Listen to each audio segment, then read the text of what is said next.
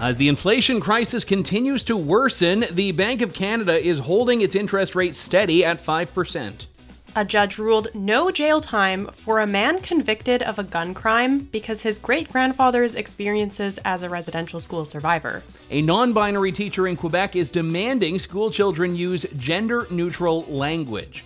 Hello Canada, it's Thursday, September 7th, and this is the True North Daily Brief. I'm Andrew Lawton. And I'm Lindsay Shepherd. We have got you covered with all the news you need to know. Let's discuss the top stories of the day and the True North exclusives you won't hear anywhere else.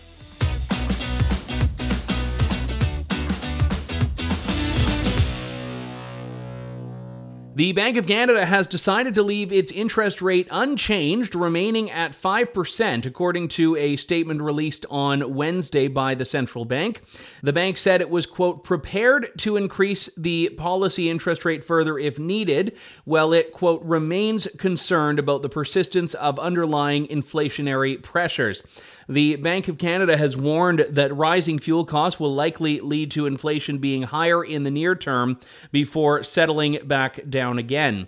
In July, Canada's annual inflation rate rose up to 3.3% from 2.8% in June.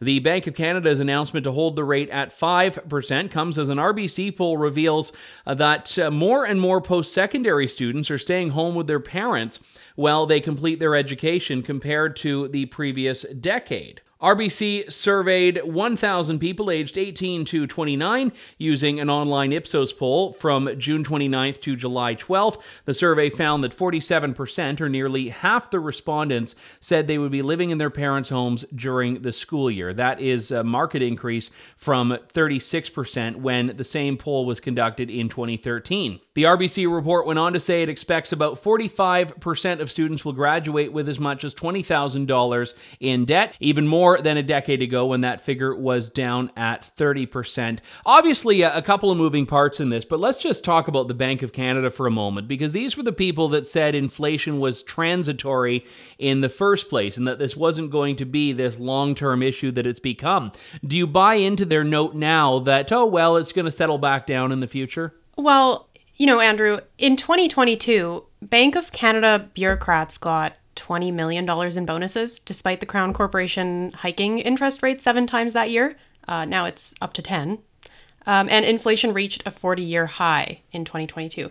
And 80% of their workforce received a bonus, despite the Bank of Canada not meeting their mandate of keeping inflation at a target of 2%. And Bank of Canada Governor Tiff Macklem predicted that their interest rate would stay at its 2020 level of 0.25% into 2023. Obviously, that didn't happen. But Andrew, you know, with what you were saying about university students and how this is affecting them, you know, half of university students living in their parents' home. I moved out a month after I graduated high school. I moved actually across the country from Burnaby, BC to Halifax. So yeah, I couldn't wait to move out. And I mean, obviously I had roommates, but to think now, even having roommates doesn't make your life more affordable. No, and this is where you have to look at the interconnectedness of all these issues. I mean, cost of buying groceries, yes, that's something that everyone deals with, but the housing costs in general have seen a disproportionate amount of inflation. We see young people bearing the brunt of that. And I think there's a life aspect of this too, is that even if people are forced into having roommates because it's the only way they can afford to live, that kind of delays the launch into adulthood for, in some cases, years. That's exactly what I was thinking, Andrew. You know, I wonder if fewer students are moving out of their parents' homes, or if that becomes a really delayed milestone, how is that going to affect Gen Z's ability to be independent, to be self-sufficient, and to learn how to live with other people and clean and run a household? Because eventually that should prepare you to be able to start your own family. And I know that a lot of people say in other cultures, you know, you live at home until you're married. And in other cultures, you live in a multi-generational household and your whole life. And we need to return to that way of living. Maybe so. That certainly wouldn't work for me, but if it works for some people, then great. And I'm glad that they've found a way to live in these unaffordable times. A man convicted of a gun crime has been given a conditional sentence instead of prison time after the judge factored in his Indigenous heritage, and specifically his great-grandfather's experiences as a residential school survivor. The judge felt the grandfather's experiences have affected the defendant and his family through generations. The man was arrested in 2019 in possession of an illegal handgun and pleaded guilty to 2 firearm-related charges in 2022. The judge acknowledged that during the time of the man's arrest, he was attempting to visit sex workers at the hotel and that he carried the firearm for the purposes of protection. The judge also noted that the man had previously owned the firearm legally, though his license had expired in 2017. Since the 1999 Gladue case, Canadian judges have been required to weigh the trauma apparently associated with Indigenous heritage in sentencing Indigenous offenders. Justice Bernstein said the defendant endured a, quote, profound negative impact as a result of being estranged from his father and culture during his upbringing. Well, Andrew, you're a firearms expert, so I'll let you get into that aspect of this, but I do want to kind of question bringing a firearm to go visit prostitutes at a hotel, apparently for his own protection. I'm going to say I totally doubt that narrative. I don't know why you need guns around vulnerable women who are selling their bodies. Yes, and it was quite weird how the judge viewed that as being a mitigating effect in and of itself by saying it's not like the standard gun crime, and also this was not a guy who bought it through some illicit black market means. This was a guy that once had a license and he let his license expire. Nevertheless, gun crime, as it should be, is taken very seriously by the courts, and the judge said as much. And all of these other factors were not as prominent in reducing this guy's sentence as the fact that his great-grandfather was in a residential school, which the judge said, well, that affected the great-grandfather's relationship with the grandfather and the relationship with the father and then the relationship with this guy. And, a lot of what was described it's compliant with the law, and now that judges have to take into account Indigenous heritage, people that have had upbringings that are very rocky and a lot of family trauma that are not Indigenous would look at that and say, well, where's my leniency? Exactly. And, this is something people from even within Canada and outside of it may not know, is Canada's justice system operates in a race-based fashion. If you commit a crime, your race will be taken into account to, usually lessen your sentence in order to, apparently correct the overrepresentation of racial minorities and Indigenous people who are incarcerated. Since the introduction of Gladue reports, so Canadian judges must apply different standards to those who identify as Indigenous in bail, sentencing, appeals, parole, board hearings, all that.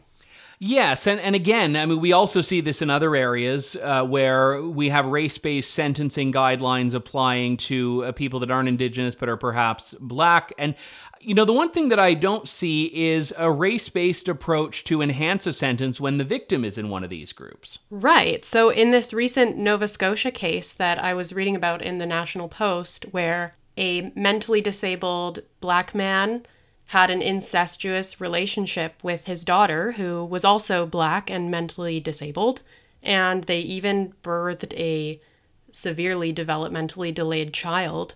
Okay, sure, he got his sentence. He only was on a house arrest because his Black identity was taken into account. Well, what about the fact that, his daughter was Black also, and she's the victim? Does Monday at the office feel like a storm? Not with Microsoft Copilot. That feeling when Copilot gets everyone up to speed instantly? It's sunny again.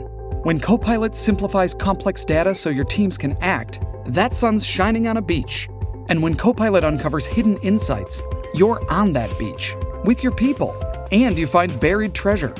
That's Microsoft Copilot. Learn more at Microsoft.com/AI for all.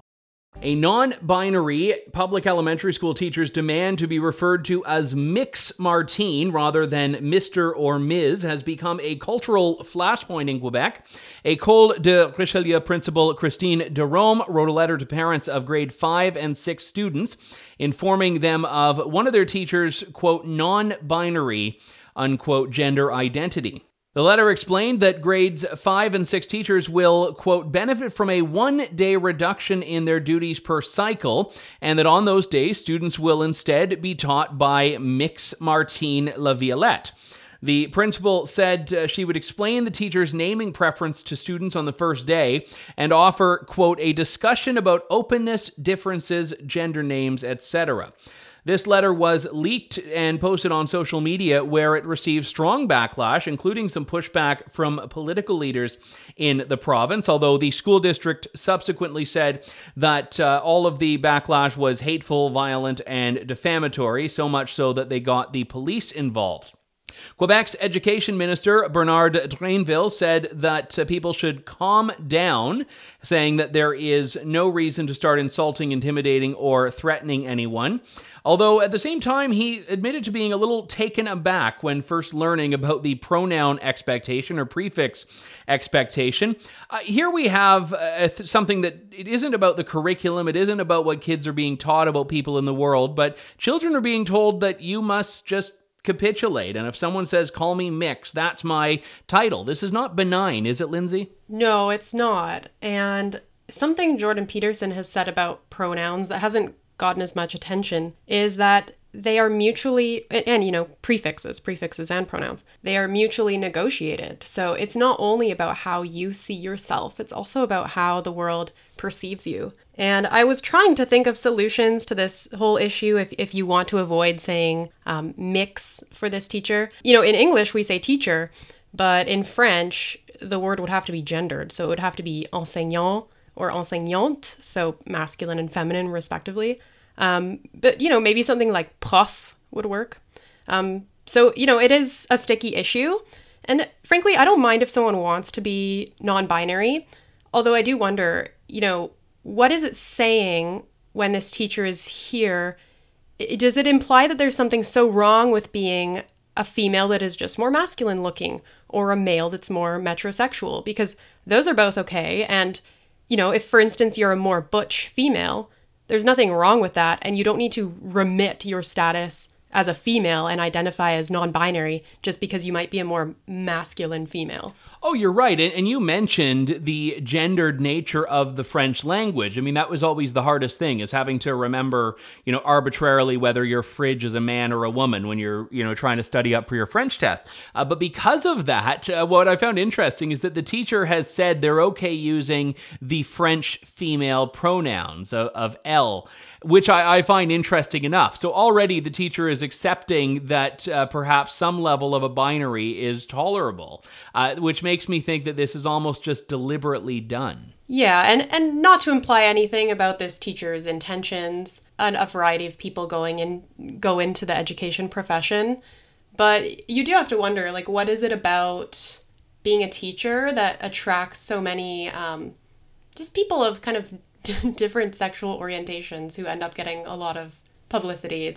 Maybe it's a phenomenon to be studied, or maybe it's not a significant phenomenon and it's just exaggerated in the media. I don't know. That's it for today, folks. Don't forget to check in at www.tnc.news throughout the day for all the news you need to know. Don't forget to share our work with your friends and neighbors and families, even those lefty uncles. And if you're able, please consider supporting independent media at donate.tnc.news.